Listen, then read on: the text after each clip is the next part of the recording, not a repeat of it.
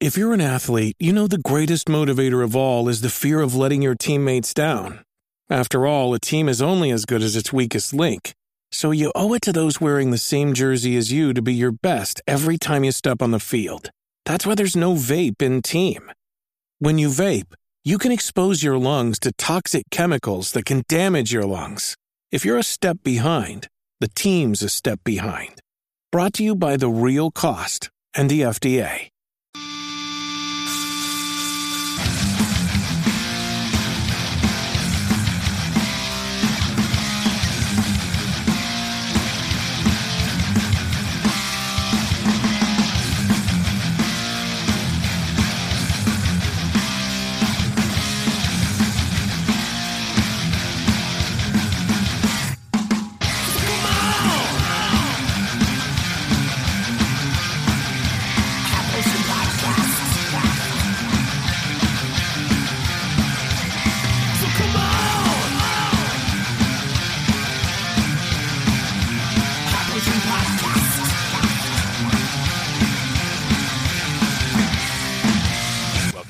Potion Podcast. I'm your host, Steve Crothy.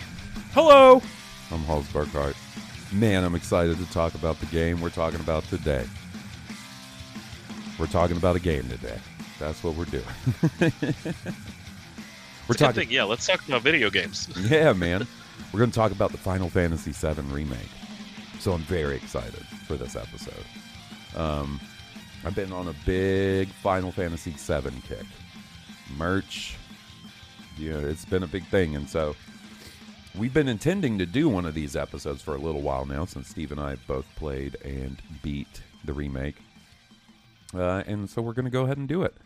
Get this one out of the way, then we'll be able to do a Crisis Core episode towards the end of the year / beginning of next year, because I think that game comes out pretty close to the end of the year. And then we'll be good and ready for the second part that's supposedly coming out next year. Cool. Steve, can you hear me? Yes, I can, buddy. I'm very excited to talk about this game. Can you hear me? Yes, I can. All right, terrific. One of these games, like, the thing that's funny to me about the Final Fantasy VII Remake is how long people were clamoring for it before it actually got officially announced, and then in typical Square fashion it got announced and then took forever to come out officially, and had kind of a bumpy development around the way. That's something that I don't know if people necessarily remember, because it came out and it was really good, but there was some turmoil along the way. But we'll talk about all that when we get to the actual game. That's interesting to me. I didn't know there was turmoil behind the scenes. Yeah. Looking at the product, I was only aware of the finished product, and I mean, it's damn impressive. Yeah, so there was actually another developer. We'll get into this in more detail, but there was another developer brought on, like another studio brought on to assist with it, and they got canned partway through the process. So one of those weird things that people seem to have forgotten, because like I said, it came out and it was really good. And weird. It is fucking weird. If you thought Final Fantasy VII, the original Final Fantasy VII, was weird, boy, this is weird. But that's part of the charm, right? That Final Fantasy weirdness. But before we jump into all of that, buddy, I have a question for you. What have you been playing lately? I think we've been playing sort of the same thing. Yeah, we agreed to get started on Yakuza Like a Dragon together, do a concurrent playthrough, and that's going really well. I'm really enjoying that. Going to have a lot to say about that whenever we do that episode. And also playing through the Last of Us remake with my wife. So my wife. We'll be getting an episode on that one. I think sooner than later as well. Yeah, so I'm playing both of those games. All those Yakuza announcements last week really got me juiced up to play a Yakuza. So we decided to go with 7. And boy, am I enjoying it. I haven't caught up to where I was currently or before, because I started playing it the day the Series X launched. It was one of the games I got with that.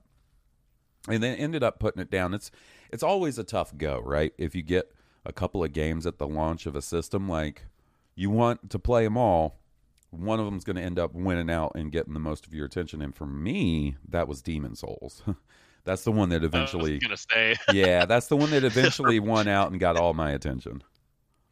That's funny that it was eventually that for you, where it was not a question at all for me. It was like, we're going hard into Demon Souls. In fact, the only time I even used my Xbox for that first month, I would say, my Series X, was on the weekends when we would play Dead by Daylight. Man, if I could transport back to those Dead by Daylight weekends, man, such good times. I love some Dead by Daylight. Yeah, they were good times. So we're both playing that game, or those games rather. I think we're gonna try and do like a couple of like horror themed games in the month of October. You know, getting the fucking reason for the season, the spooky season. So Last of Us remake definitely counts. Probably do, we're talking about maybe doing the Resident Evil 2 remake, speaking of remakes, because I have yet to play that. So we got stuff in the works. Luckily, it won't, just all be me trying to pull bits out of my ass to make Steve laugh for an hour. I want to say, speaking of bits, Eric Strothers, our buddy over at the Bad Motivators, I wanted to shout him out. He sent me a microphone in the mail, which I'm very clearly not using right now, but I think by the next show I'm hoping to have it up and running, and the sound quality should hopefully improve. And just wanted to say thanks, Eric. I really appreciate it, buddy. Yeah, man, that's real solid of that dude, after all the accusations and the fucking, throw my man a microphone. You know what you need to use that microphone for is recording a fucking face-melting fucking solo and send it over to him. Great idea. Another thing, I don't know how we don't talk about the crazy shit from this week, which is the Grand Theft Auto 6 leaks. Oh, yeah. Holy, I can't remember. I don't know.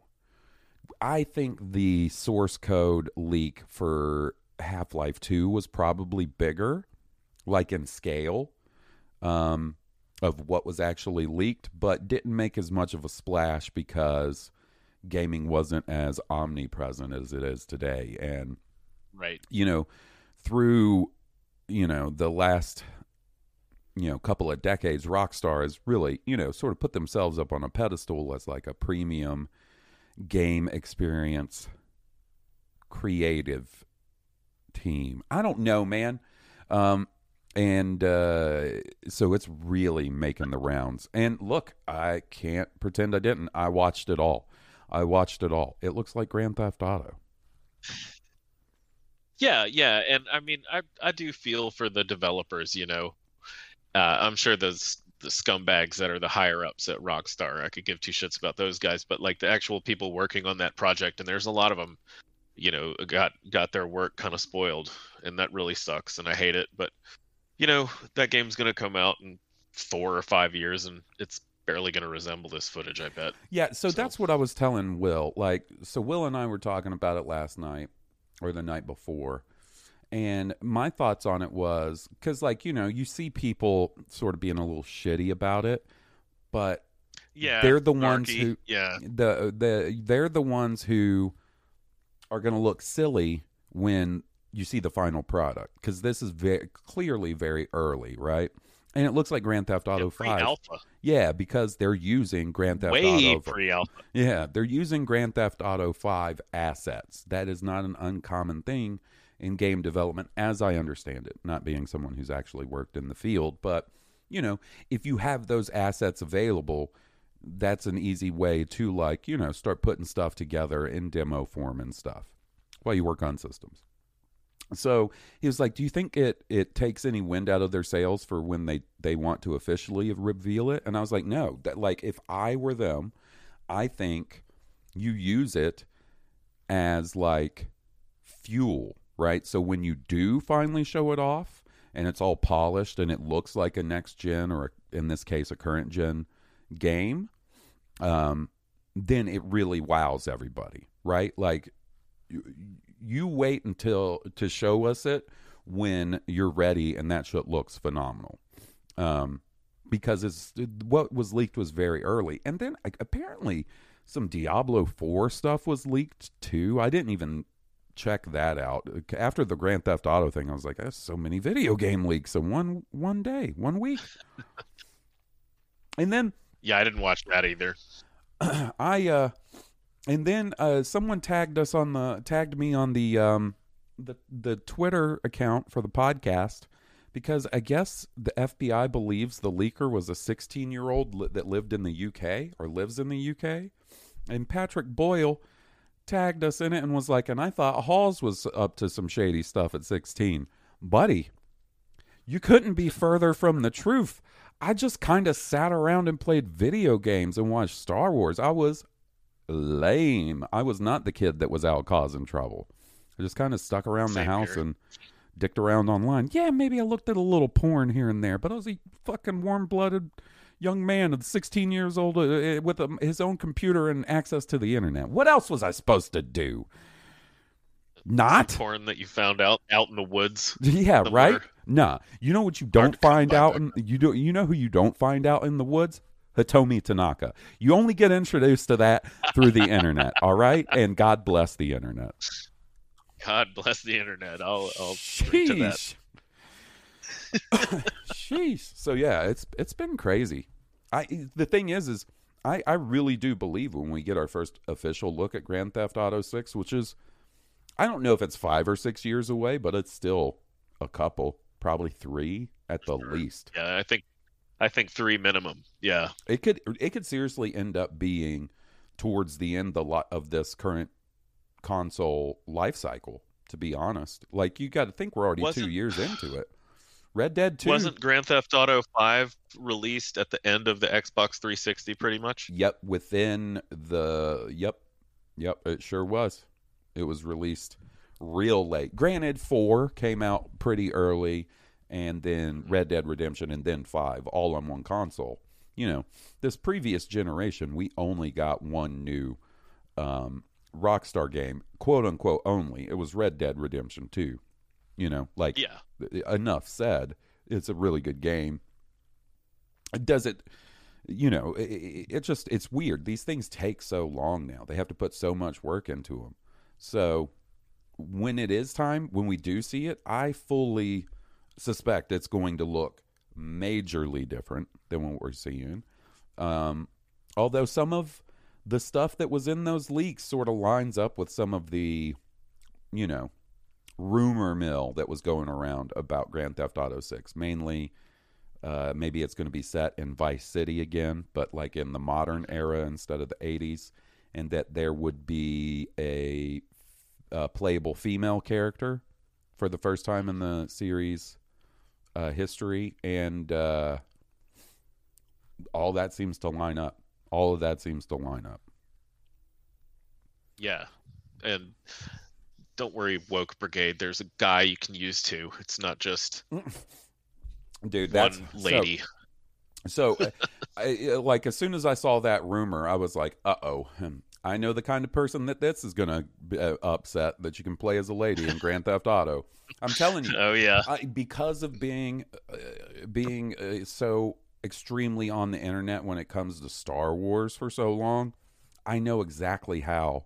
And what will set the assholes off and how they will respond to it. All it takes is a lady or someone that's not white, and boy, howdy, do they get a little upset. Frankly, a lot of upset.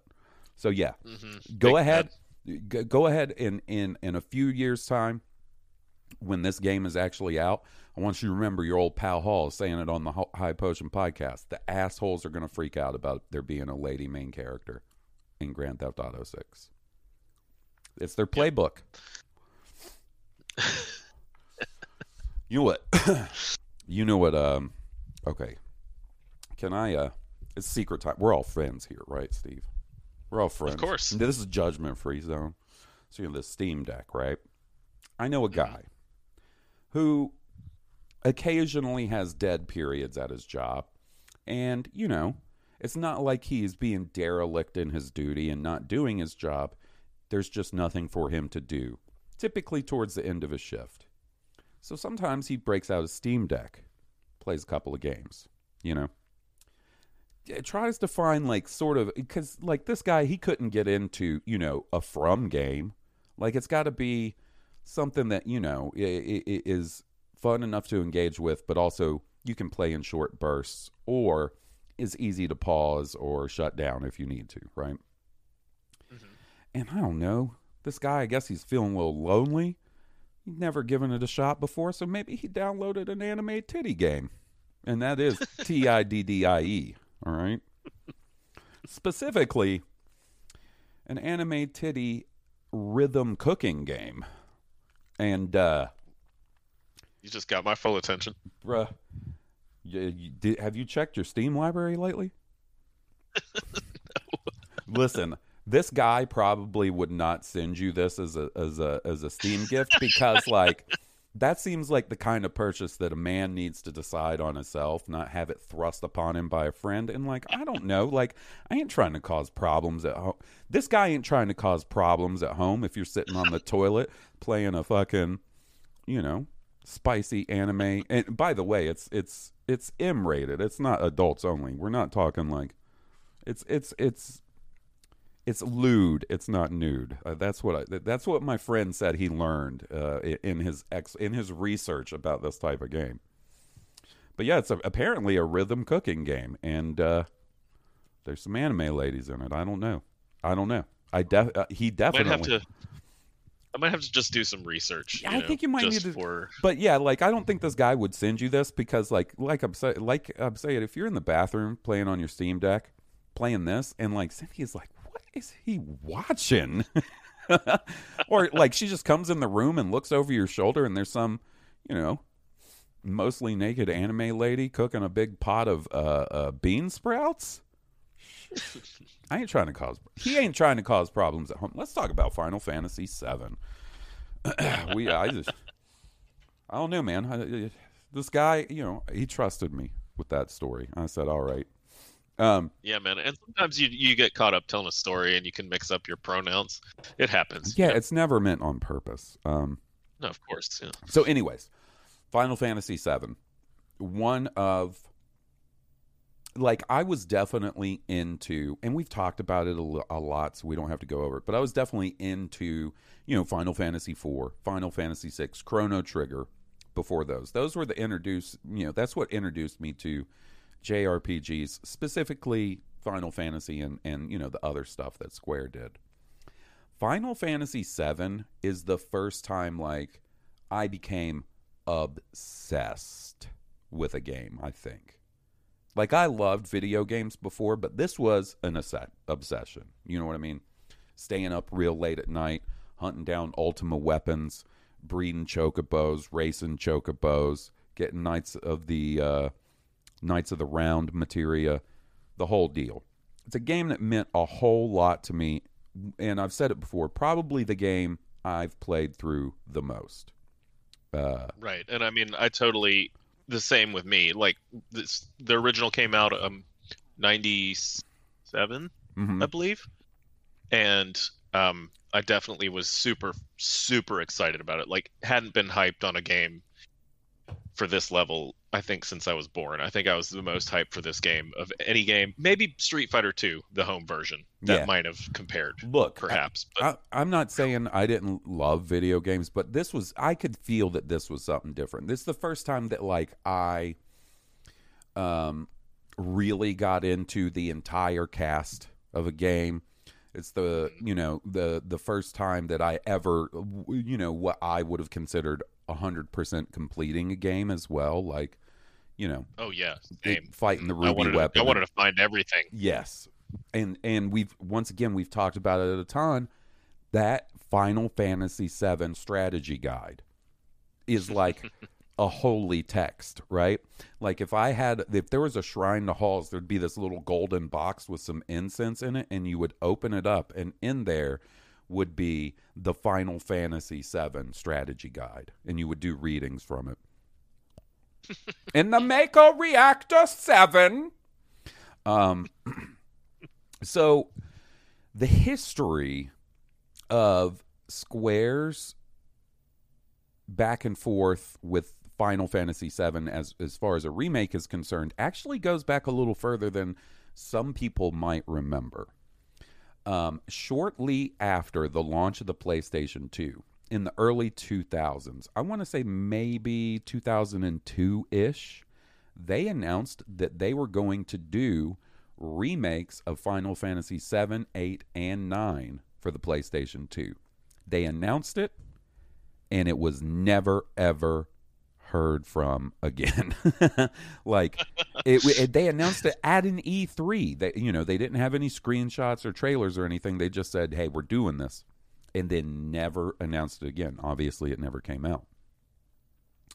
And then it feels to me like the concept of a Final Fantasy VII remake and the fan clamor for a Final Fantasy VII remake happened in, I want to say it was 2005, when Square was part of a tech presentation for the forthcoming PlayStation 3.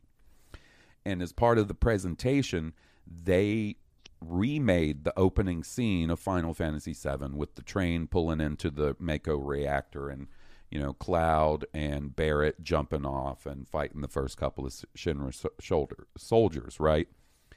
And, of course, people see this and they're like, holy shit, are they remaking Final Fantasy VII? And they're like, nah, it was just a tech demo to show off the PlayStation 3.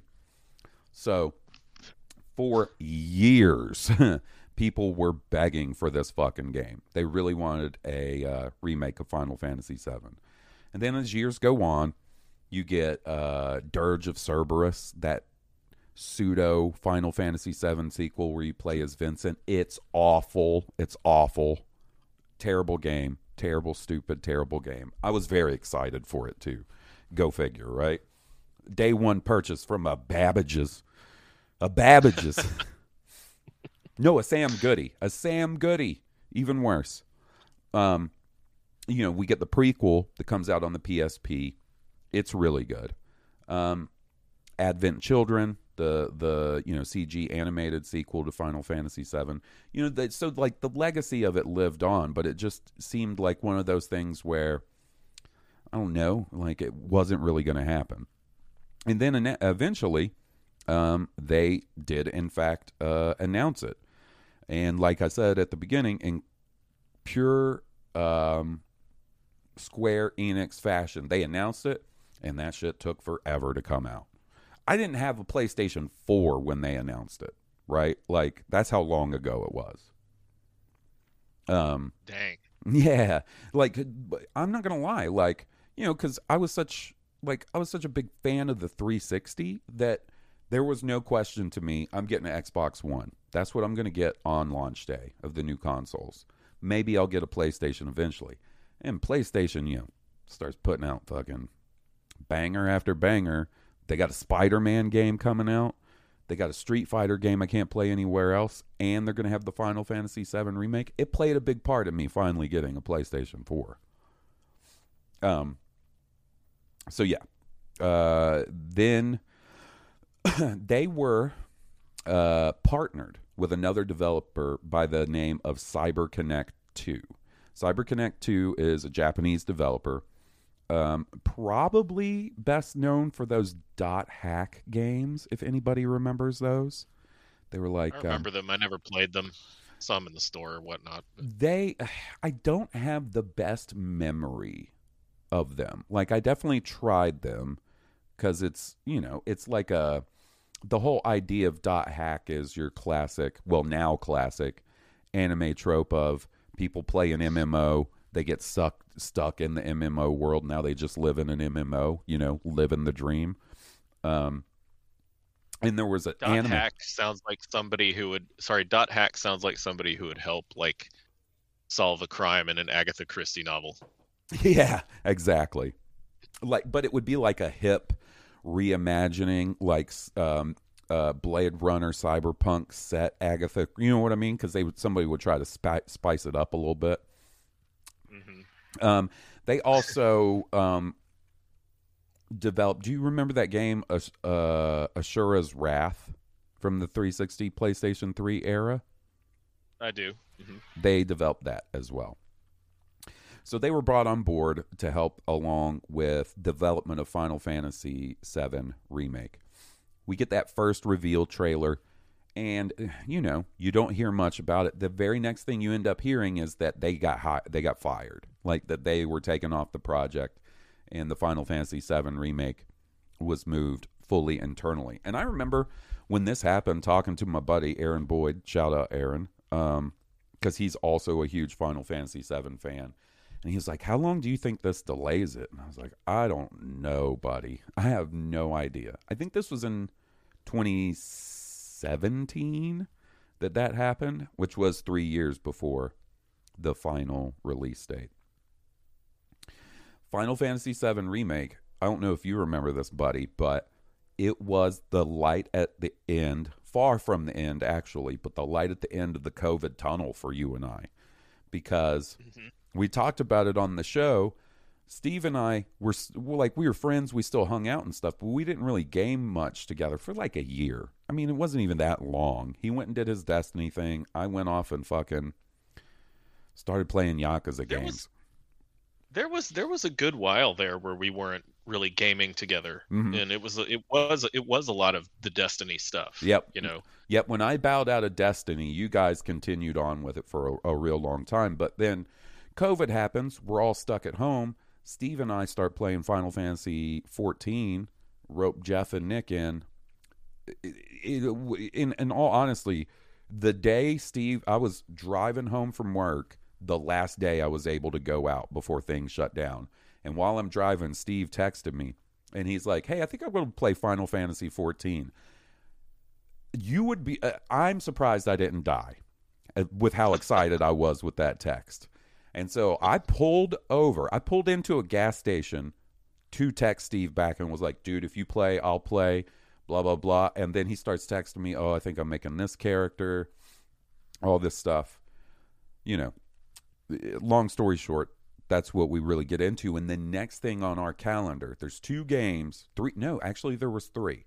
There were 3 games on the horizon, all 3 of which ended up getting at least slightly delayed because of the initial stages of COVID, and that was Last of Us 2, Ghost of Tsushima, and the Final Fantasy VII Remake. Sheesh. Right? Golly. Damn.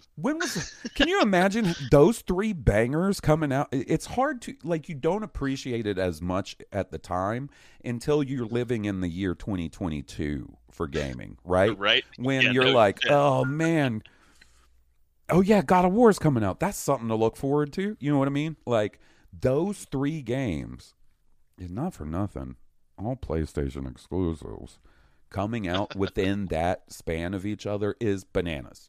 And the fact that I beat 2 of them in their release window, Last of Us 2 and Ghost of Tsushima, where did I find the time? COVID. I couldn't do anything because I was stuck at home. You know what I mean? Like I worked at home as much as I could. I podcasted with Will about Star Wars, and I played video games. I also played a lot of Animal Crossing at that time too. And the craziest thing of all to me related to this is the one I was most excited for, Final Fantasy VII Remake, I didn't end up beating right away. It wasn't until last year, the beginning of last year, I started playing Final Fantasy VII Remake again post Demon's Souls. I beat Demon's Souls and then wanted another game to play, and I was like, shit, I never beat Final Fantasy VII Remake, and finally sat down and played it. Loved it. I think it's really good. It's got some faults. I think both you and I will have, issues to bring up with the game itself, but a pretty impressive feat to pull off what they did, I think. I totally agree. I completely agree.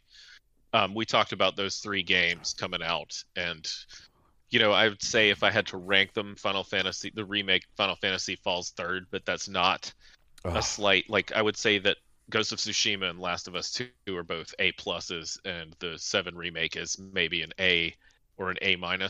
Yeah, I don't know, man, you know. because like, so I'll be honest with you. And we can just sort of like use this to roll into talking about some of the game and the systems. We'll save story stuff till the end. I don't want Wesley to come to my house and beat me up because I spoiled Final Fantasy VII Remake, because he hasn't had a chance to play it yet. But, you know, I don't think it's a perfect game, but it was, for me, as that kid who became obsessed with the cast and was so nervous. I was very nervous about this one. To me, this would be the equivalent of Tool coming out and saying, hey, we just got done re-recording Lateralis, and we're going to release it tomorrow. I would be excited, but also very nervous because of what the original product means to me, right? So I think the first thing we should talk about is the combat system, right? Because it is one of the most major departures from the original. The original was your classic Square Enix turn-based party, you know, battle system. Which you and I both love. We are dinosaurs in that regard, I guess, that you and I both loved turn-based combat still in this day and age. Yeah. So it took a little minute to get used to this one. And I guess you kind of have to mention that the guy who was in charge of this remake, Nomura, I believe. Yeah. He was the guy who was responsible for Kingdom Hearts, correct? Yes. And this game, in a lot of ways, does play like a Kingdom Hearts game.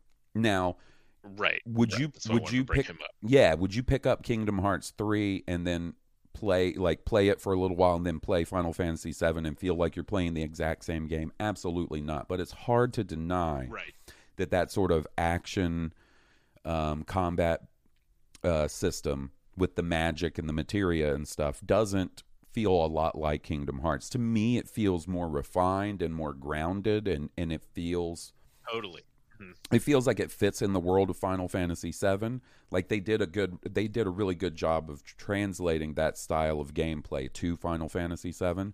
But it's definitely there are similarities to be had to see. I don't know, man. There's a lot of similarities. They're both very similar. A lot of samey stuff. Yeah, a lot of samey stuff. So yeah, it's. But this, I did enjoy this combat system. I don't want to be a fuddy-duddy about it. Like I liked it.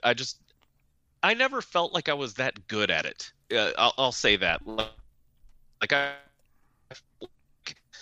even by the end of the game, really dominating either. Like I'm sure if you were to watch like high level gameplay, people who have really min-maxed their materia and stuff like that, who could wipe out these bosses like it's easy. But I kind of struggled with it, the combo of turn-based and real-time. But with that said, when you pulled off cool stuff with it, man, it is cool. So okay, cool. So I agree. So especially on my first playthrough, right? I think my struggles with the combat system on my first playthrough might have been what initially led me to put it down and then not pick it back up.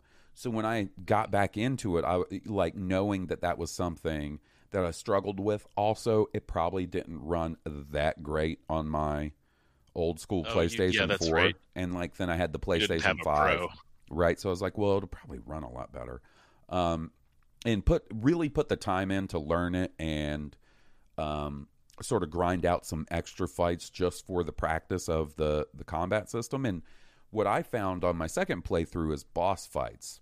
Like there's a boss fight at one point where you fight a giant house that had me banging my head against the wall. I could not get it the first playthrough. The second playthrough, got through it on the first time.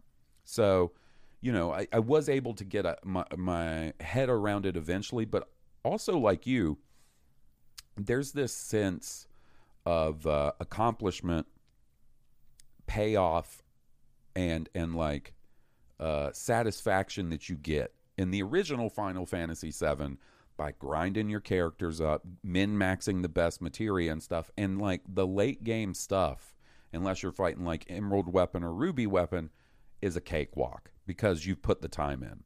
there's not really the ability to do that in this one. Like, I never felt like, granted, you're only getting a tiny bit of the story because, did we mention, instead of remaking the whole game, they decided to split this shit into a trilogy, and it's literally just the Midgar section that opens the game, the original game. Like a 4 to 5, maybe 6 hour experience in the first game has been blown up to a full, 40 plus hour RPG.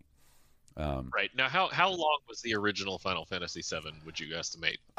So I can't remember, but I know, and you're talking about someone who for sure has his PlayStation 1 memory card somewhere in this house that's got his original Final Fantasy VII save on it. I got all the characters to level 99 with 9,999 hit points and mana, right? Like yeah, but a normal person has. Yeah, so that's I can't say, man. I can't say. I mean, probably, let's say like 40 hours. I would imagine. Yeah, I would imagine. I think somewhere around there, 35 to 40 hours. I'm guessing. Yeah, maybe a bit longer if you take your time and grind and do literally everything in the game.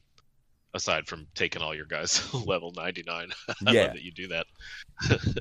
But yeah, so you're looking at a game that takes maybe a fraction of that original game and is blowing it up to almost the length of the original game.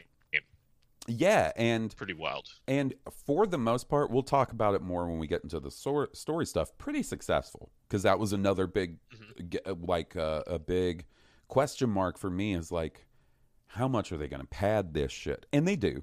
They definitely pad it. To me, there was only one part that was pretty egregious as far as padding. We'll talk, like I said, we'll talk about it later. But for the most part, the additions are really good, right?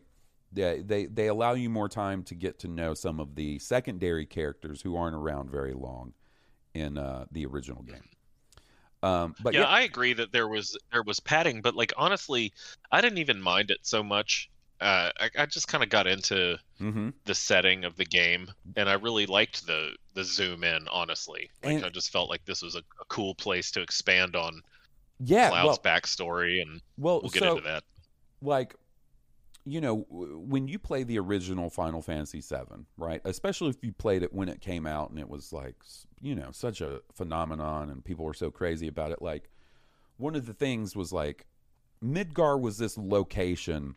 Like, I talk about it. It's a little corny, but I talk about it on the Star Wars podcast. Like, the Millennium Falcon is a character just in Star Wars as much as, Han Solo.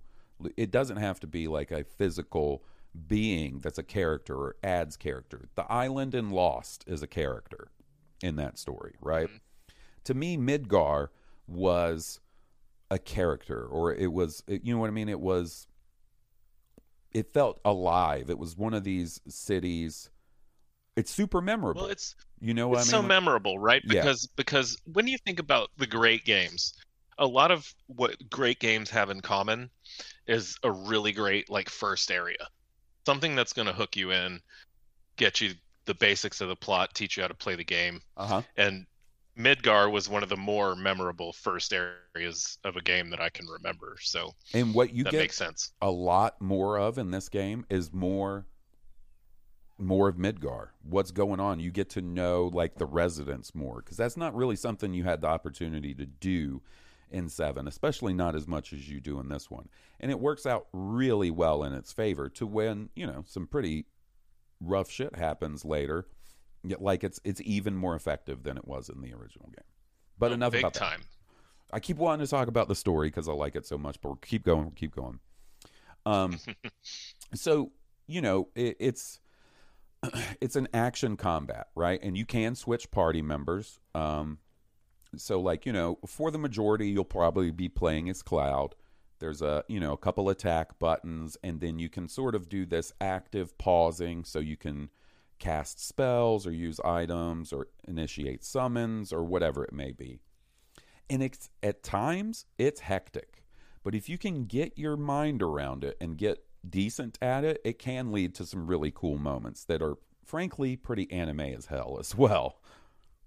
Yeah, like where you have like somebody stunning an enemy with some kind of ability, and then Cloud sweeps in with a special move and finishes it off, like almost simultaneously. It's pretty badass. And for a game in the series that's not the most well regarded, they carried over a feature from Final Fantasy 13, interestingly enough, which is that break system. So every enemy has that bar below them, and the more damage or types of damage you do, like if you attack with ice and they're weak to ice, it'll make their breaker bar fill up. And once it fills all the way up, you can break them and then do extra damage while they're stunned. That is a system that comes from Final Fantasy 13.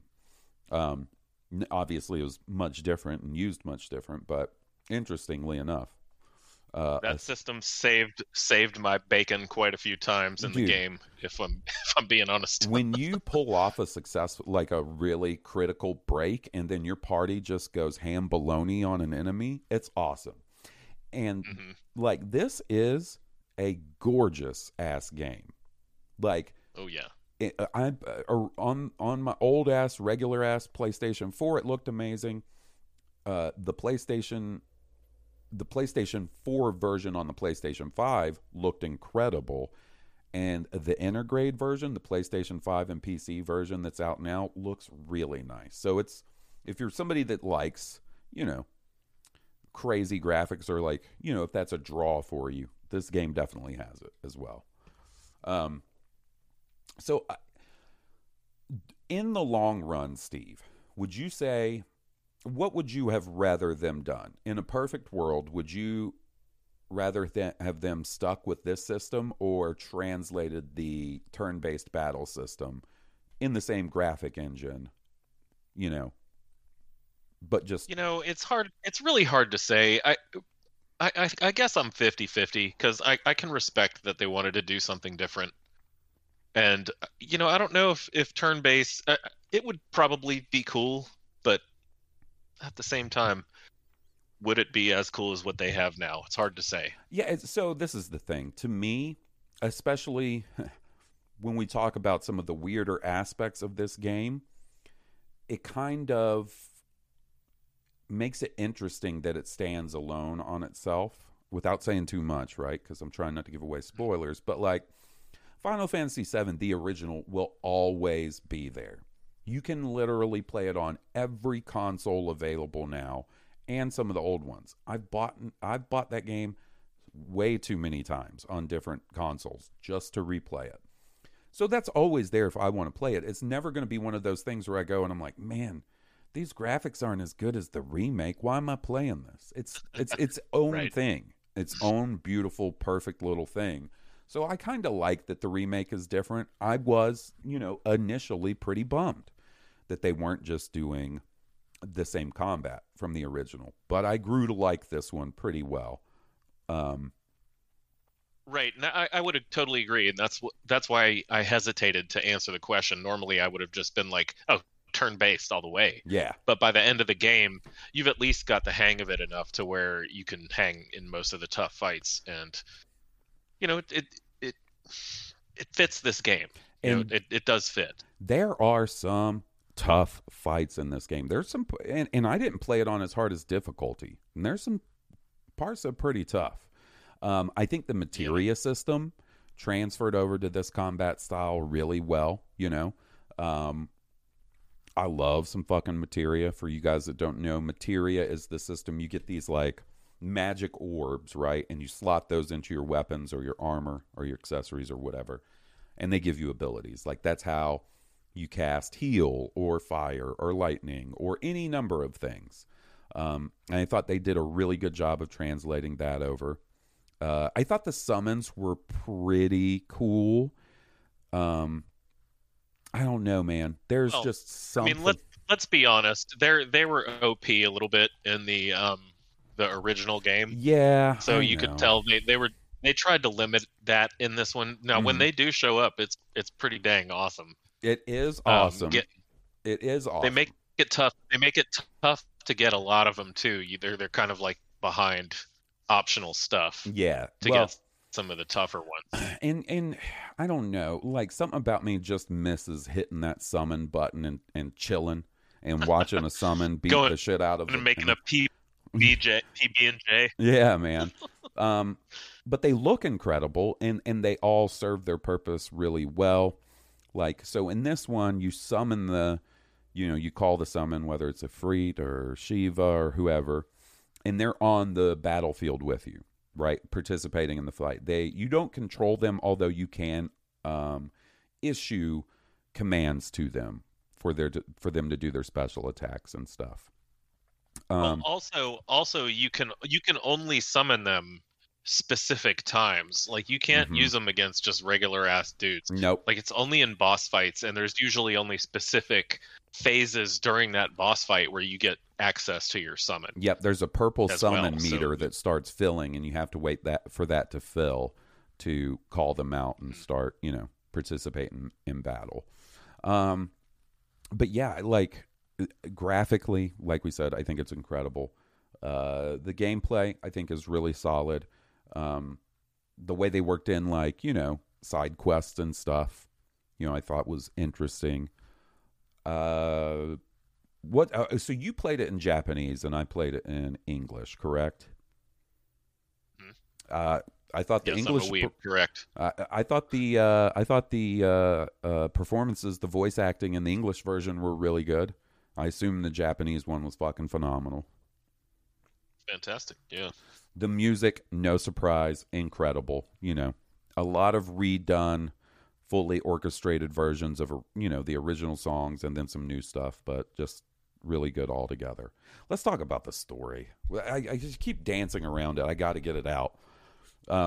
Yeah, I mean, we could talk about the only other critique I would have maybe is that the materia system and the upgrade system are a little messy and convoluted. They are, but I mean, that's splitting hairs. You can kind of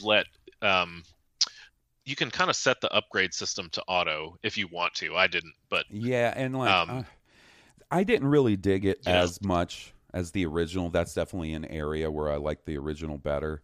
But, like, I don't know, like, you get a lot of weapons, right? Specifically for Cloud. Right. Like, it's really interesting to me because in the original game, you don't get rid of that Buster Sword until well after Midgar, right? But yeah, they were trying. We'll talk about that, I guess. Yeah. But, like, they try to give you a different weapon early, and I was like, you get the fuck out of here. Yeah. You know what I mean? Get out of here. The Buster Sword, son. The limit breaks I thought were sick. Oh, yeah, those are really cool. So yeah. I really love this game.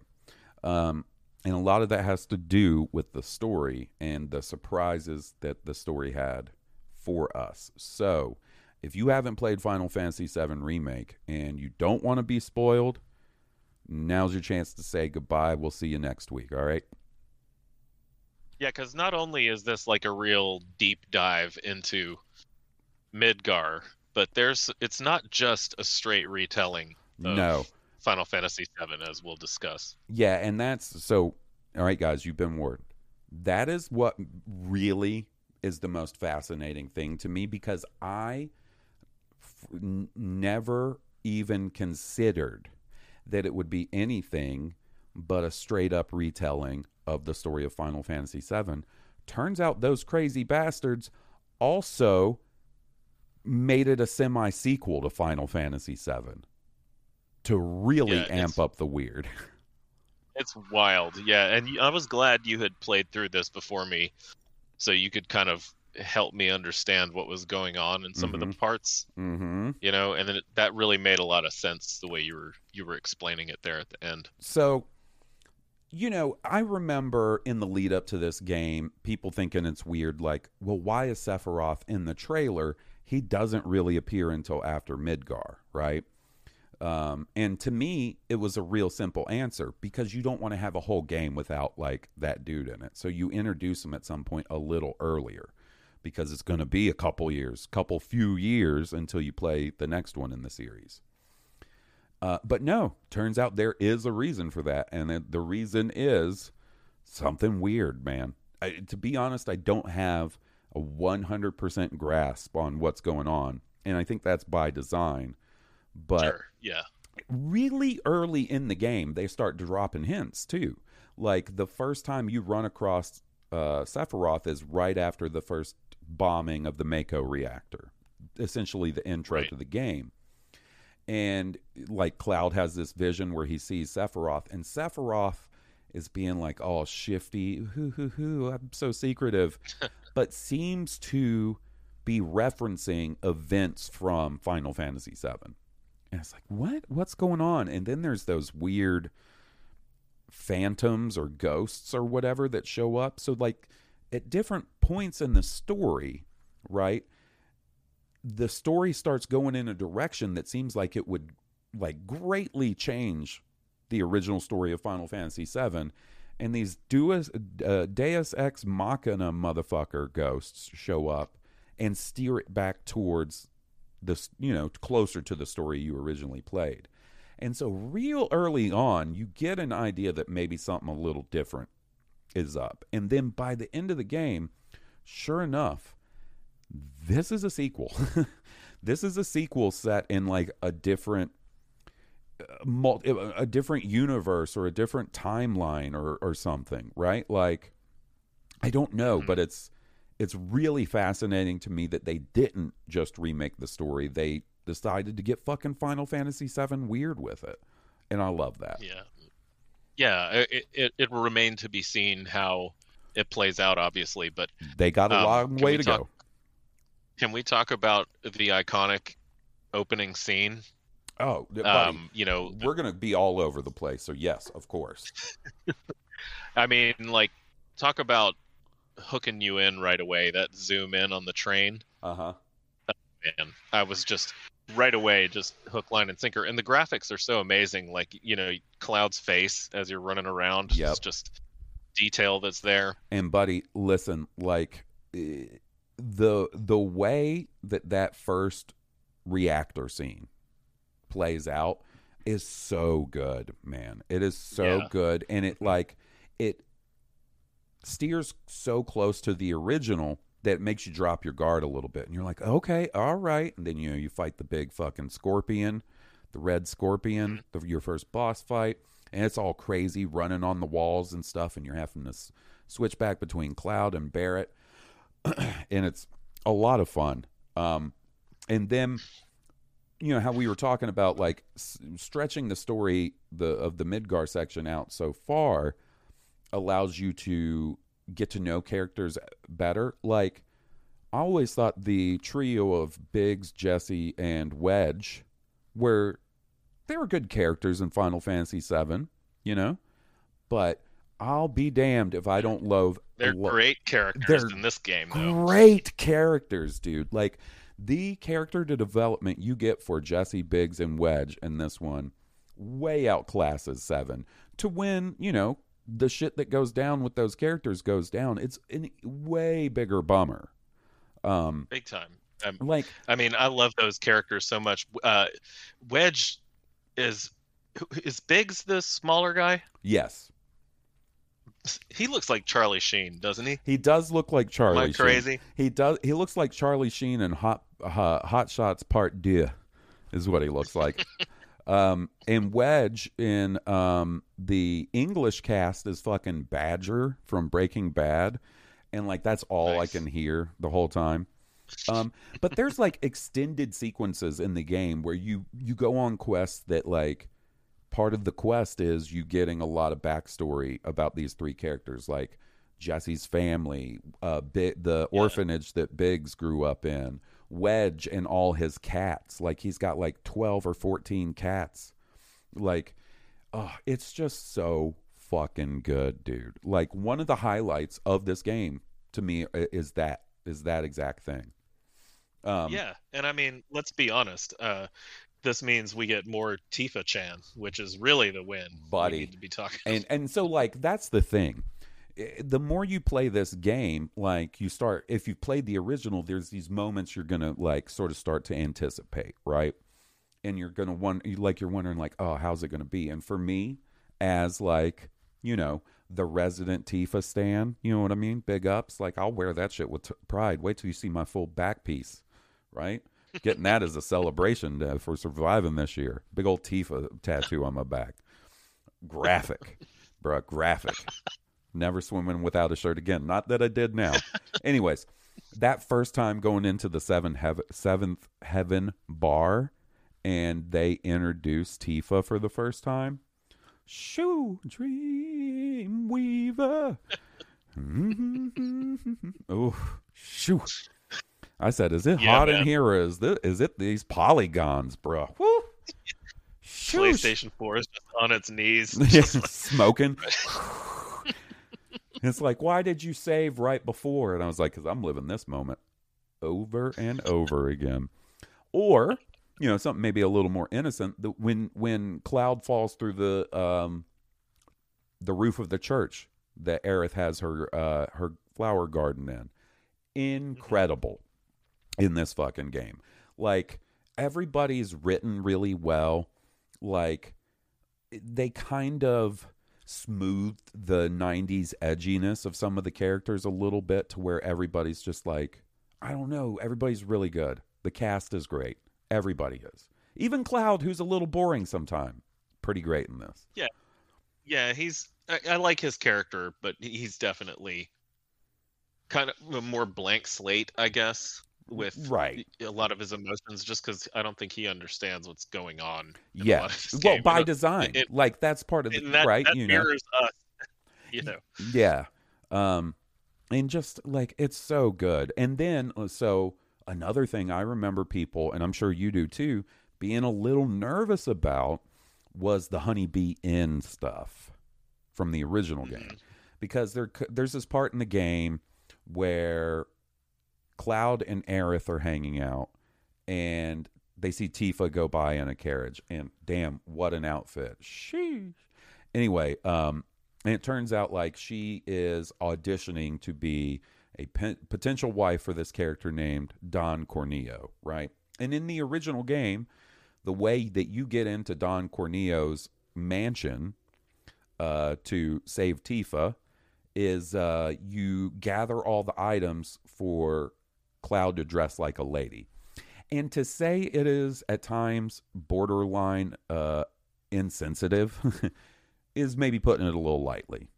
One of those things that maybe, there's a slighter tinge of cringe to it in the modern era. So, a big question would be, a big question for it was, how are they going to handle this in the remake? How they handle it, fucking perfectly. It is another highlight of the game. There's this extended dancing rhythm mini game that appears nowhere else in the game, while Cloud gets all done up like a lady. It is so good. Who's that? What's that character's name that gives Cloud the makeover? Oh, I can't think of her name. No, I'm talking about the guy in the Honeybee that you're dancing with. I can't think of his name. Shit. I know who you're talking about. So they pull that off. Then there's those two new characters they introduce in Wall Market, Chocobo Sam and the Madam. I can't remember her full name. Oh yeah, and that was interesting with the Madam. Is she the one who you can pay to get like a massage from? Yeah, and one of the options definitely seems like it might have been a hand job. Yeah, because that's the option I got, and I think I texted you right afterwards. I was like, dude, did Cloud just get a happy ending? What's going on here? Yeah, I told man, I put them guild down for the same experience, my dude. I said, we don't do half measures on this playthrough. No, sir. But yeah, like, so obviously there's parts that are not in any way in the original because, let's be honest here, they do have to pad it out a little bit. Most of the padding I thought was pretty great. Like when you're hanging out in the town near Tifa's house and doing some of the side quests and like hanging out with those kids and helping the orphanage and shit like that. Great. Loved every minute of it. The virtual reality stuff you do for that little dude who's developing materia that works for Shinra. I can't even remember his name. He's kind of annoying. He just shows up in every town and you go do virtual reality missions for him. I like that stuff. All right. He just wants you to do certain things in fights, right? Right. Like Yeah. break an opponent's bar 3 times, or Yeah. and Yeah. he'll give you materia for doing that. And eventually, I think you can talk to him and do, like you said, the VR stuff, which is where you get some of those summons. Yes. I believe. Yes.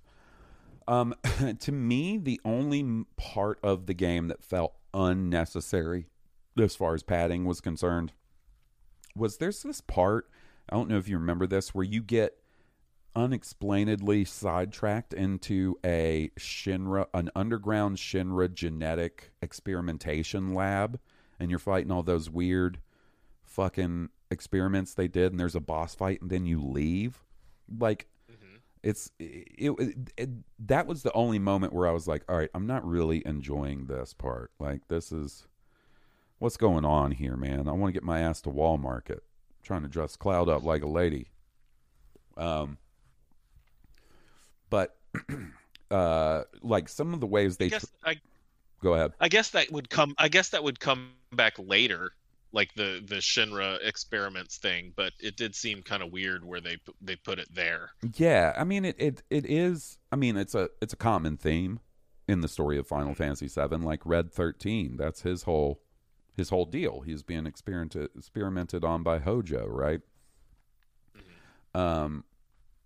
And then there's other shit like that you would expect to, like the assault on Shinra Tower, which is towards the end of the Midgar section in the original game. Real good in this one. Like the first time you see Genova, the first time you see Hojo, Red 13, like we were talking about. Real good. Real good. The bike stuff, right? Was that ever a standout for you in the original game, is when you're escaping Midgar and you're on the bike and you're trying to protect your friends in that truck and shit? From the original game, I don't even really remember that part. Being honest, it's been a long time. It stuck out to me because of the change in gameplay, right? And it's there in this one, and it's real cool, but it's very hard. There's a boss in that part. Do you remember? It's like the big tank thing where you got to destroy different components on its wheels on all the different sides and shit.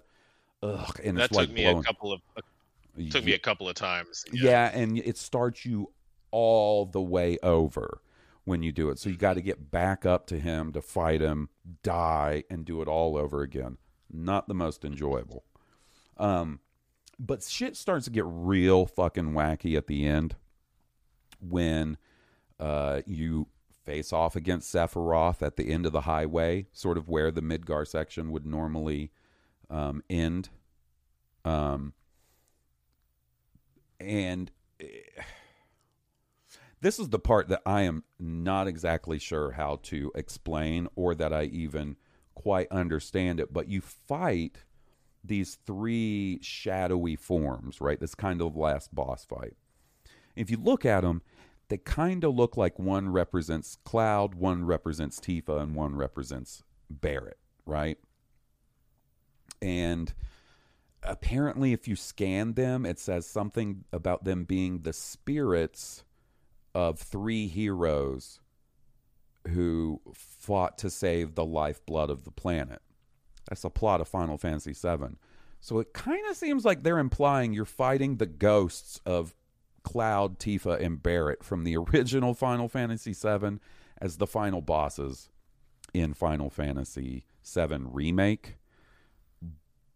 Bizarre. Yeah, I couldn't begin to wrap my head around that. I just was, as I was playing through it, I was just like, okay, I'll fight these ghosts because they tell me to. I wasn't sure why. And then you fight the Sephiroth fight though was awesome. Yeah, and like Sephiroth takes him to the moon and shit, and is trying to get he's talking about making Cloud. He wants Cloud to join him to defy fate, meaning like he wants him to join him to change the course of the story of Final Fantasy VII. It's real meta. It's real fucking weird. It's very Final Fantasy. But like the lid blows off at the end of this, and right when it gets its craziest, they're like, okay, we'll see you in a few years with the next one. They leave you hanging. Quite a cliffhanger. Yeah, they're like, peace. And then, like, you know, they head out of Midgar, and sort of the after credit scene or whatever, it starts referencing Zack, right? Zack is an important character in the Final Fantasy VII story because he and Cloud were part of Soldier together, or were in in the Shinra army. Zack was a soldier. Cloud was just a regular, like, grunt. All this shit happens. Cloud, his brain breaks. He assumes the identity of Zack and starts pretending to be a soldier, blah, blah, blah. Zack dies. And I don't know, but it kind of seems like they're implying that that dude is still alive or has come back to life. It's going to get real weird in the next two, and that makes me nervous because how weird are we talking, right? Like, the whole theme of them wanting to defy fate and change the outcome of Final Fantasy VII, I'll tell you what, makes me feel like they're probably not going to kill Aerith. What do you think, buddy? Well, that definitely seems to be the route they're wanting to go. Which makes me worried that they might kill somebody else instead. So, right, that feeling, I remember, like, feeling that when I beat the game and was like, probably not. Like, that's such an iconic moment, and it's not like I hate the character and want to see her die over and over again, but it is like a major moment in my video game playing history, right? As far as a story moment in a game. But then they put out the trailer for the next one, and they were hinting at it again. And yeah, I kind of think they might pull a switcheroo, and they might kill somebody else, and it might be Tifa. They might kill Tifa instead of Aerith. Man, if they do that, I don't know if I can continue. I mean, I'll have to, you know what I mean? But I'll be tears in your eyes, a broken mind. Yeah, I'll be at the last open GameStop in the country, getting the third one on the PS6 or whatever the fuck. By the time that third one comes out, you know what I'm talking about? Looking old and haggard, faces of meth. I don't do meth. Looking like Joel from The Last of Us 20 years later. Looking like Joel in his last scene in Last of Us Part 2, going up to the counter, talking about one copy of Final Fantasy VII Part 3, Winds of Fate, or whatever the fuck they subtitle it. Tears in my eyes. Oh, man. Dry heaving on your way back to the car. Just ashamed. I go in and I turn all my Tifa figures away from me so they don't look at me while I play. So you got some sweet figures, by the way. I know we talked about them last week. Every time I open my door to come in here and I see those Final Fantasy VII figures, I just smile. I was like, oof. That's why we're probably doing this episode. So, like, if you want to blame anybody for this episode where I just rambled for an hour and 6 minutes about Final Fantasy VII, and Steve was like, oh, Jesus. Blame bully ass Wesley, because he sent in that email saying he was playing it for the first time, and then they announce all the other new Final Fantasy games, including 2 Final Fantasy VII related games, and I was just in a mood, man. I've been in a Final Fantasy VII mood. Almost bought Remake again to play it on my Steam Deck, but I was like, don't do that. Just play it on your PlayStation 5. If you're going to play it again, play the Intergrade version, because neither of us have done that, for the record. Neither of us have played the Yuffie DLC yet. Right, I played it on PlayStation 4 Pro. Yeah. I have not played it on PS5. So, you guys should check it out. You should check out this game. What do you think about the weird shit in the story, Steve? Successful? So, I would say it's a mixed bag. Okay. Honestly, because I just don't know how it's going to turn out yet. Yeah. But there was a lot of stuff that was just really hard to understand. It is real. And, buddy, this is coming from someone who beat the game and then had to do research, right? Listen to podcasts, watch YouTube videos, read Reddit posts to kind of get my head around it. And clearly, by the way I explained it, I don't have that great of a grasp on it either. So it's weird. It's really hard to understand. It is. It's tough. It's some of, but I mean, the main story is fine and it's easy to understand and it's a great story. Like there's so many great emotional beats in this, like where the plate falls, and all that stuff.